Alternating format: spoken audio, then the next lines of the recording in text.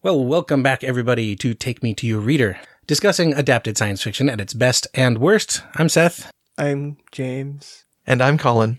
And I had to try really hard to not say Colin just now. really? Well, it's my fault because I screwed up the previous two attempts to intro the show. So we are back to knocking another title off of the list of titles in Real Future, the anthology that we have. Another notch on the bedpost, as it were. Pretty much, yes. And in this case, it is The Seventh Victim by Robert Sheckley, which was published in 1953. And it was adapted into an Italian film where the English title is The Tenth Victim, or how is it pronounced, James? La Decima Vittima? Decima Victima. Yes. Decima Victima. With lots of gesturing. And Ursula Andress. Yes, from 1965. So that is what we're going to be discussing today. Anybody want to take a crack at the story? Yeah, and somehow my hair is incredibly greasy today for this podcast. That's racist. Well, James, you are our specialist on Italian science fiction and movies. Am I now? You are now. You've been to Italy several more times than the rest of us. That's true. That's true. Okay, so anyhow, what's the story, the common thread between these two properties? People have decided that in order to stop wars and other violent crimes from happening, that they're going to change the structure of our culture. And that people that want to be violent can actually sign up to murder people with the following rules. Everybody takes turns being the hunter and the prey or the victim. Mm-hmm. You alternate back and forth. You are assigned a victim, and the victim only knows that there's a hunter, and you don't know their name. Mm-hmm. The hunter can't wear armor. Right. The hunter can't wear armor. The hunted can. Right. You can't kill people that aren't your victim. Right. And it ends with the death of one or the other, or the hunter giving up. Right. More or less. Right. Right. But giving up does not. Oh, and that's in the story. So. Yeah. And if that was in both. Yeah, because it came up in the movie too. Oh, where if you give up, you still have to take your turn as a victim. You still have to give your turn and be a victim. Okay. Yeah. If you kill enough people and stay alive long enough, then you get X large sum of money. Right. And you're exempted from the games from here on out. Right. Right. You get to withdraw from the game, essentially. Right. So that's the world building. And then we come to our character, whose name is so important I don't remember it. Nope. Not unnecessary. Stan, I think. Could be. Stan is assigned a victim. So are we moving to talk about the short story now? Well, there's still more build-up here, right? Oh, okay. Then yeah, because you got the male character who's essentially, right? Yeah, that's true in both. Well, it's gender swapped. Stanton Frelane. I don't totally agree that it is. Yeah. No, not really. But we'll get to that when we talk about the movie. The main story, the main part of the movie and the story are accurate in that respect. Right. Because you have the hunter who's a male gets assigned a female victim. And in both, the male hunter has problems with having a female victim, actually. No, that is opposite. She's the hunter. She's the hunter. Yeah, in the movie. Oh, did I screw that up? I screwed that up. Okay. But I still don't agree it's necessarily flipped. But we'll get back to that. Okay. So the hunter is assigned somebody of the opposite gender. Mm-hmm. Mm-hmm. And they end up falling in love with their prey. Mm-hmm. And then bad things happen. Right. Right. It depends on how you define bad, and we'll get back to that at the end of the movie. Okay. Yes, Stanton Frelane, by the way, is the name of the. So Stan, yeah, Stan. That's fair. in the story. Right. It's interesting because I've read so many other things and seen so many other media that completely take this premise in a lot of ways. I don't know when The Most Dangerous Game was published, but it's totally this. Yes, I think it predates this. Yeah, I think it does. It's not totally this because it doesn't have the same science fiction element to it, where this is what we're doing to give people an outlet for their violent tendencies, where in The Most Dangerous Game, it's just a bored rich guy who wants to hunt people. Yeah, so that is actually scarier and more realistic. Yeah. But that's where you get movies like Surviving the Game, Hard Target. Right. Yeah. The Running Man is similar to this in a lot of ways, except it's not an outlet for everybody in society. It's just, something for them to watch. It's just an evolution of gladiatorial games. Right. It's bread and circuses, right? Yeah. Or things like The Purge. Yes. Right. Where we're perfecting society by allowing the evil to come out in concentrated was doses. this kind of an evolution of No, I guess not, because they still have gladiatorial games. There's not, or are they to the death? I can't remember now in the story, in the written story, if they talked about how they had games to the death, but like it wasn't enough or something. Violent surrogates. That's very different. Passion and violence surrogate. Right. Yeah. Those are called video games. Right. Or things like American Ninja Warrior. Right. Those aren't violent though. Yeah. Yeah. So what did we think of the story? I thought it was kind of fun. Yeah. A bit of a trifle. Had a good twist. Yep. It has a good moral. I did like the twist. Yeah, it wasn't Oh. overtly obvious. What's the moral, Colin? Don't think with the little man. Right. Yeah, pretty much. Fell for his victims. So we were talking about this yesterday, right? Me and you, Seth. Mm-hmm. And you had a different outlook on the twist than I did. What was the... I was trying to think of this today as well. Where I was saying like his motivation for not going after her. Right. Oh, he went totally after her. And then he went after her a second time. That's what it Yeah, was. I said you he were was talking about chivalry. Yeah, right. Yeah. I said, well, he's just too chivalrous to go after a woman, Right. as a victim. And he's And like, I was telling yeah. you that he just wanted to tap before he double tapped it. Right. So he got greedy, basically. Right. Right. Well, although she did play it up, right? She'd given up hope. Yeah. She knew she was Yeah, going to yeah, she was die. totally playing it up. And so she was an appalling victim. Right. You know? But the point of that was that we were talking about this on the way to work yesterday, and at no point in reading this did I think that he was being chivalrous.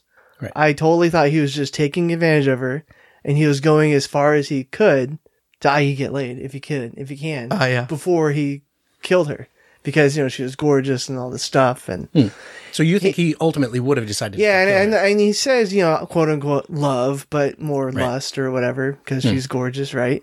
So he wants to, like I said, tap it before he double taps it. So really what you're saying is that the narration of the story is more from her side rather than his side, because otherwise we might have been a part of that where he'd be like, wow, Right. she's really good looking. Maybe I should... think there was nothing chivalrous about his actions. He was just trying to get as far as he could because there's a part in the story where he says, like, there's no fun in this if you're just sitting there waiting to be killed, right? Right. Like, he could have shot her from the taxi cab because she's just sitting there quote unquote moping. Moping, Right. yes. Yeah. Seemingly moping. And he was like, oh, this is no fun. So I'm going to go make it more fun by interacting with her and make the game more dangerous, right? Right. Yeah. I mean, I'm trying to think of it in terms of her strategy, right? Mm-hmm. Is she could be counting on one of two things. Either men are too chivalrous to just take her out because it's a lousy strategy. It doesn't work Right. if you don't get somebody who is on that wavelength, right? Who just shoots you from the That's cab. why I think the chivalrous angle is way too risky. I think You think it's easier to count on men's libidinousness? yes, completely. It's easier to count on little man. Yes. Except that she was the one that ends up... Okay, are we going full spoiler? Oh, yeah. Okay. Yeah. So in the end, she caps him. Right. Yeah, exactly. Because right. so he is actually going to be her seventh victim. No, she's going to be here. Wait, what? Say it again. She She was had- going to be his seventh victim. No, flip-flop it. Here, how does it end? She says, now I can join the tens. Yeah, he was her 10th victim. Yeah. She would have been his seventh. Yeah, Gotcha. Yep. right. Yeah. So I think it would have played well into the twist if they had actually called this the 10th victim. Because the whole time they're talking about his 7th victim, and then you gotta kind of think like, wait a minute, so what's the 10th? And then the twist would be like, more mind-blowing than Yeah. that would have been kind of cool. But, whatever. Nobody can be as awesome as me, so. Right. No. Obviously. Yeah. So kind of a fun story. I mean, an easy read. It's only like 10 pages. Yes. I'm not sure where you can find it. We have it obviously in Real Future, but I didn't look up where else it could be obtained. It is online. Oh, really? The Internet Archive has a copy of it. Okay. Oh, nice. I'll put a link to it in the show notes if people want to listen to it. Well, I mean, read it and then listen to us. Right. Yeah. There's also a radio play adaptation of it that I didn't actually listen to. I was going to, and I completely forgot about it until we got here. Right. So, whatever. So it was adapted to film, and I'm not sure if this factored in the decision to name it the 10th victim, even though the 10th victim does sort of work with the story, the way it ends. But there was a previous movie called The 7th Victim from 1943, which I found an article from Vice or something that said it's a 1940s movie that embraces lesbianism and Satanism. So Whoa. sounds like one to put to the top of the Netflix queue, right? Yes. But it's a 1965 Italian film. It is 1960s as heck. With the art design and the quirky music. I'm not sure how Italian it is. I kind of wanted to go back and watch it again, not dubbed, but I don't even know if there's a non-dubbed version of it because there was a mixture of Italian and English being spoken. Right. And all the written language, I guess, was all in it. Right. Mm-hmm. All the signs and stuff. Or in several languages, like when he got the slip that had it was written in Italian, French, and English. Yeah. Which makes sense, I guess, if they were in Rome. So. Yeah. That's fair. The movie actually has a kind of a cult following from what I could find. It's in the 80s and on Rotten Tomatoes, but it's not all that many reviews. The 10th cult. Yeah. It was over 80% fresh. Yeah. And I was surprised after watching the movie to find it that. See, I wish it was awesome. Well, that's, so I thought it was cool right until the last 20 minutes. I was like, really? Get on the boat already, Frodo. Come on. That's what Emily was saying. She gave it a solid B, but it kind of had an ending problem. Yeah. But you were not a big fan. No, I mean, I couldn't get, the music kind of threw me off. Oh, I loved it. It expands. So we talked about this, right? When you're going from a small story to a movie, you have to add so much to it to fill out the time. Yes. So I didn't dig the Sunset Cult. Yeah, it was kind of silly. The Sunsetters. Yeah, the whole thing about him having a wife and a mistress. I kind of like the gender flip thing because it actually, I think it echoes the book fairly well that way because the woman is really the hunter trying to stay alive. I thought the acting was horrible. Literally horrible. Especially for him, right? Because his job is to wear sunglasses and never crack any expression. Right. Yes, there were a couple times where like the English dubbing was very impassioned, and you can just see like is the microphone even picking anything up that he's saying? Yeah. I guess the gender was right for the intro. Yes. When she was getting hunted by the Asian dude. Yes. Yeah. So when I said that, I didn't think it was actually gender flipped. The movie isn't exactly the same setup, right? Where it doesn't just focus on a hunter and then you there's a victim and you don't learn anything about them until the very, very end. Yeah. It sets up essentially two hunters because it shows both of them. I think she was being a victim though, wasn't she? She was killing her. Yeah. When she was wearing the aluminum foil. Right. Yeah, right. Yes. The aluminum foil bikini with the boob guns. Maybe it was Mylar. Yeah. And then, he blows the guy up with the, boot bombs. There's no place like home boot bombs, which was fascinating. I really enjoyed this one. Not that I would not say it's a good movie. It's bonkers. The art design is weird. The music, the score is strange. That whole Sunsetters thing. I'm like, right. What are we watching here? Yeah. Although I love his interior decorator. Well, I like to, in the Sunsetter thing, he's like, the sun is leaving us, but for our friends in LA, it is coming up. I'm like, what time is it setting in southern Italy? I mean, I was thinking we weren't coming up in New York, maybe, right? Yeah.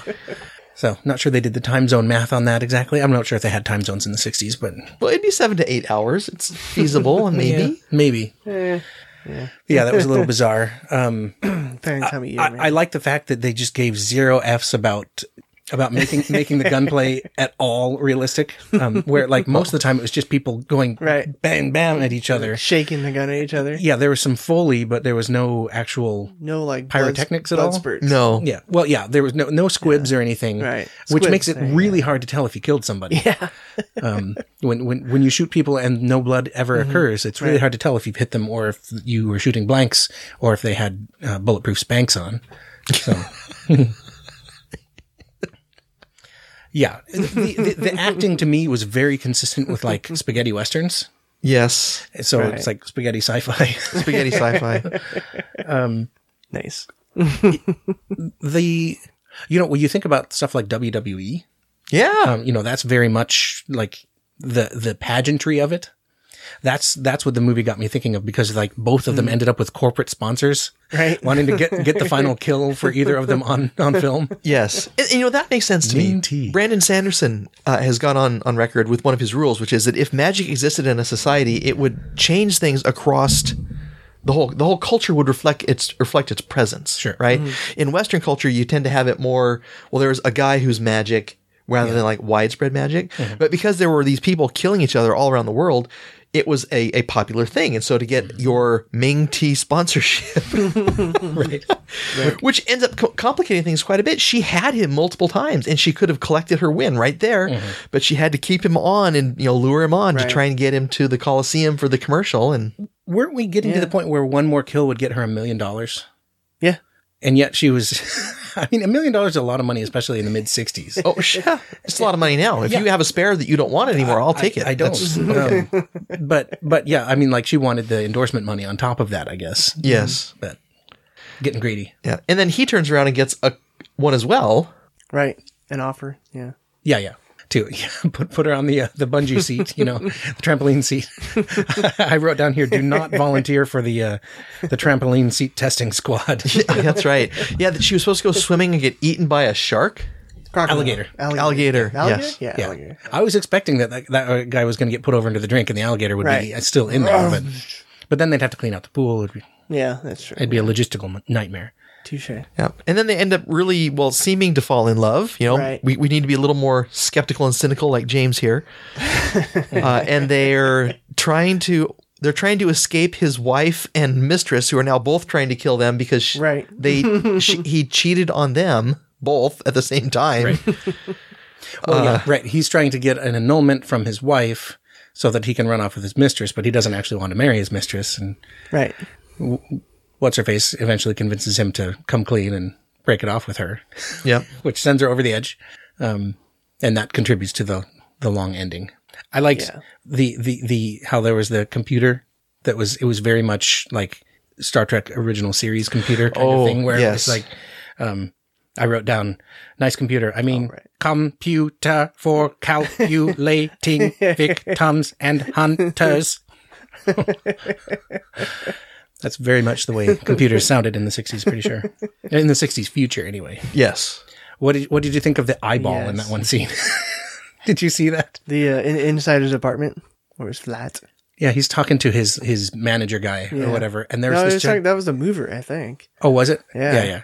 Where he's like, let us keep our TV. Like, let me keep the TV. I'm watching an episode or something like that. Yeah, he's on the phone, and in the background on the wall is this gigantic eye, Yeah. Oh, yeah. like the size of a Blinking human real body. slowly. Yeah, that was weird. So And why did he have to give up all of his belongings? Because he was the hunter? Or because of the annulment? Or I think it's because of the annulment, yeah. Yeah. And she was taking all his stuff. and he's strapped for cash too Yeah. because she spent all his money already. Yeah. Yes. She wiped him out. Yeah. Yep. I thought it was interesting the way she scouted him, where she was kind of going after him and seeing what his routine was like. And then I was trying to figure out the first time there's another pair of people shooting at each other and he immediately goes into action. And I thought, well, did she pay them to pretend that they're to get a rise out of him and see if he's actually playing possum or something? Did he? I thought she only did it with the one dude on the scooter. Yeah. She definitely in Definitely that had case. that one. Yeah. Yeah. That was to throw him off the scent. Yeah. Which Kind didn't of. really work. Oh, I liked when he went to the guy at like the shooting range and ninja training facility. Yes. He reminded me of Trapjaw from He-Man Yep. because he had Exactly. Oh, yeah. yeah. Half face and half arm. Yep. There wasn't much left of him. No. The training, not the training center, the registration center, I guess, the hunter center, it kind of reminded me of Brave New World with all their silly sayings. Yeah. Oh, didn't you write down a couple of them? An enemy a day keeps the doctor away. See, that reminded me of what's that movie with Christian Bale and the gun fu? Batman? Equilibrium. Yeah. Gun fu's awesome. And then there was, why have birth control when you could have death control? Yes. I think you texted that to me. Well, I'm watching the movie. Kathy's trying to prepare her lecture for the next day, and she looks up at the TV like, gives it like, what? Yeah. He also, I can't remember if you were texting everybody. Like, Yes, I was. They put Ursula Andress in Andress, not undress, but although that's Ursula Andress. for this movie. Yeah. They put her in some pretty uncomfortable clothing. Yep. I felt like the movie was very topical about studios meddling in film production. Like you have movies like Fantastic Ant-Man, Four. right? Where Ant-Man was going to be an Edgar Wright movie, and then they're like, no, you need to hit these particular beats, and he was like, fine, I'm out. Right. And Solo and Rogue One, there were things where they had they had a director who had a vision for it, but the studio wanted a particular kind of, industrial film, industrial mass-produced film. And so there was tension over things like that. Where this is, these people know what they're doing with the hunt, and yet their people are coming in and saying, no, here's what we need to do. We need to get to the Temple of Artemis. Yes. And set up the big dance number and that kind of stuff. And that's what it reminded me of. Oh, that's funny. I think there's a metaphor in there. I liked how they kidnapped him at the very end. Yes. Yeah. That was good. So He moved his yurt. yeah, he's tired, and so they fall asleep in a yurt on the beach, and she gasses him with some chemical. Yep. They pick up Totally the drugged entire him, yeah. yurt and throw it on a flatbed trailer and haul him back into Rome. Yeah, that was good stuff. That was awesome. Yes. If the victim will not come to the Temple of Artemis, the Temple of Artemis must come to the victim. I Yes, thought it was Temple of Venus.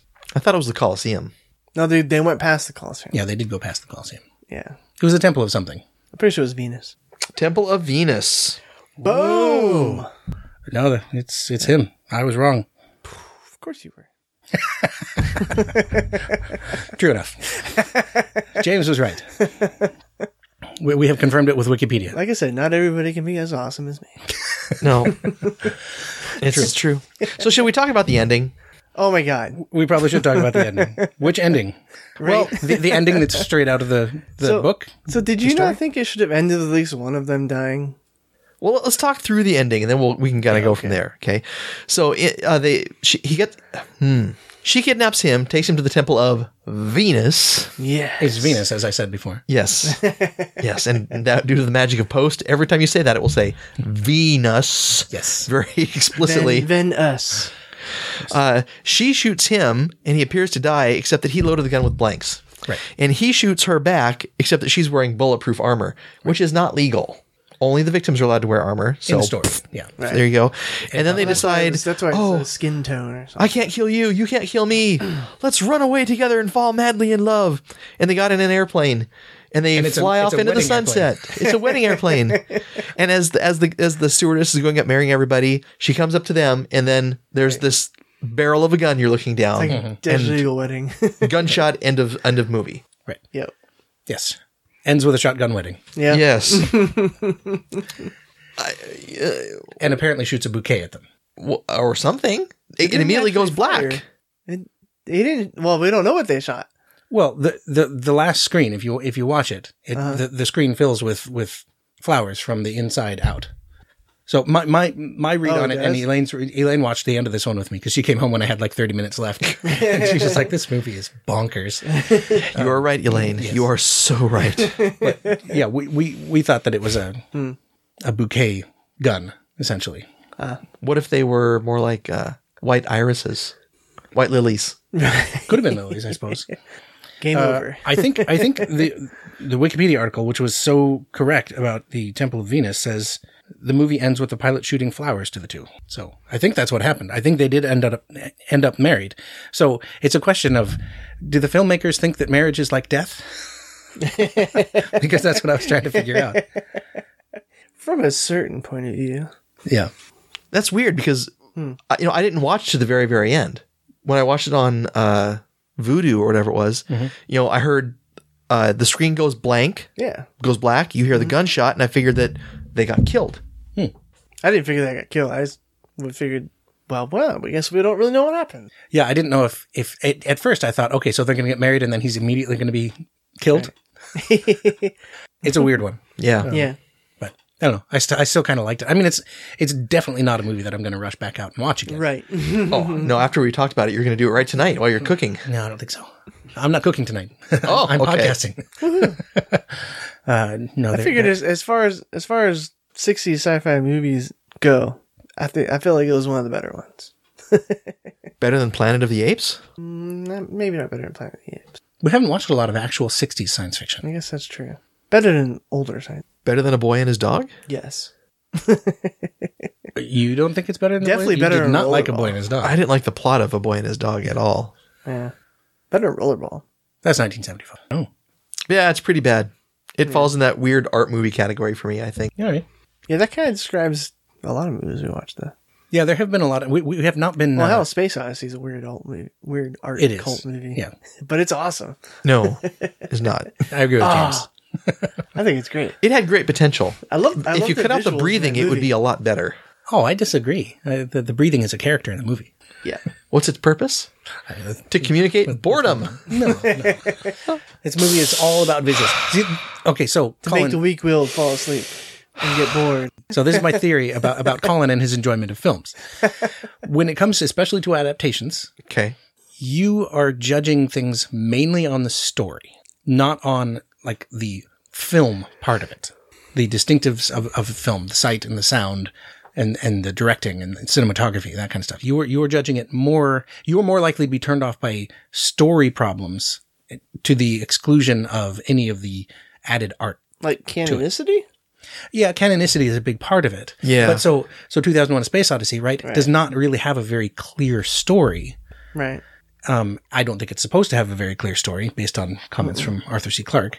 If you understand this movie, we have not done our job.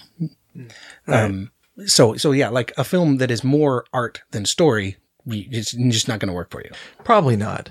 I mean, I could watch a documentary for those reasons. Sure.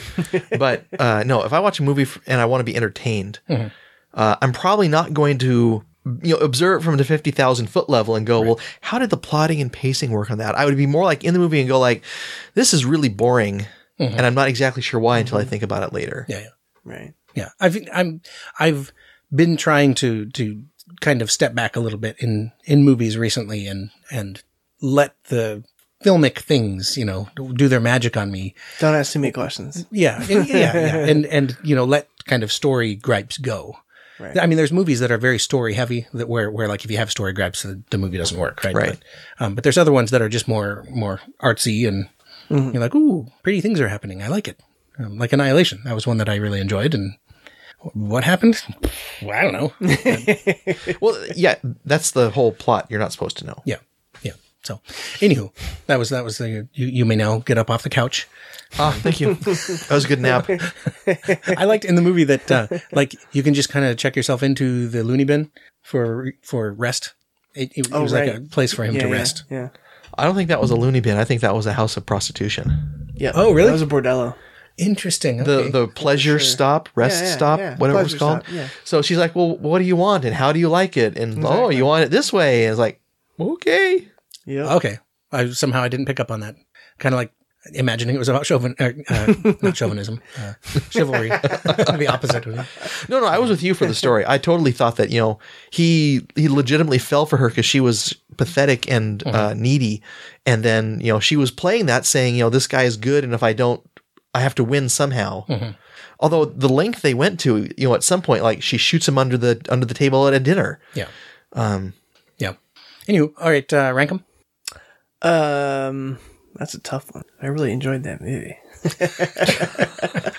All right, Colin. Story. I'll have to go with story movie though. Yeah. You know what Colin said? Yep. Just story. I will also go story movie, but I did enjoy it. I thought this was one of the good ones, but it's not going to make my top 10 I enjoyed list. the twist in the story, I think. Yeah. I would have liked the more clever title, but that's okay. This is the second sort of Italian movie, Italian production that we've watched because The Last Man on Earth was that way as well. yeah. Yes. But it was all shot in English. Well, it was at least dubbed in English. So the main character was English. Right. Right. Vincent Price. Cool. So, plan is to pick up another one of these, right? We've got 3 left. We've got He hasn't chosen yet, has he? yeah, he did. You did? Story movie. Story movie. Yeah. Yep. For We've the got twist.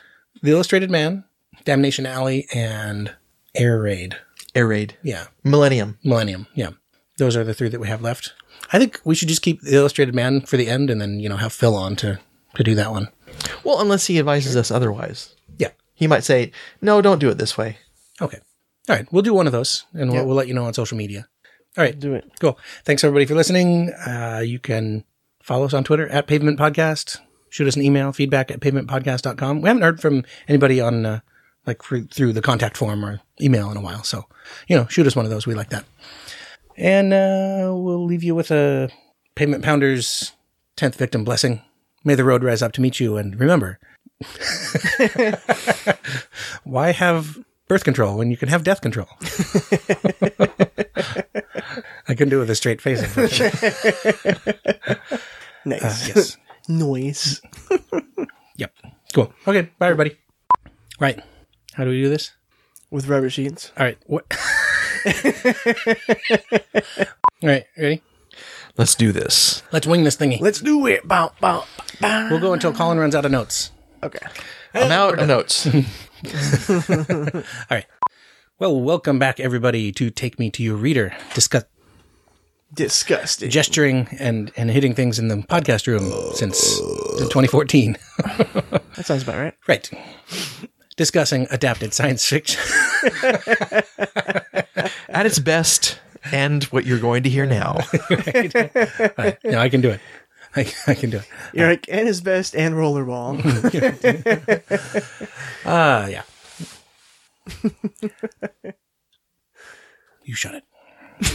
I'm not smiling.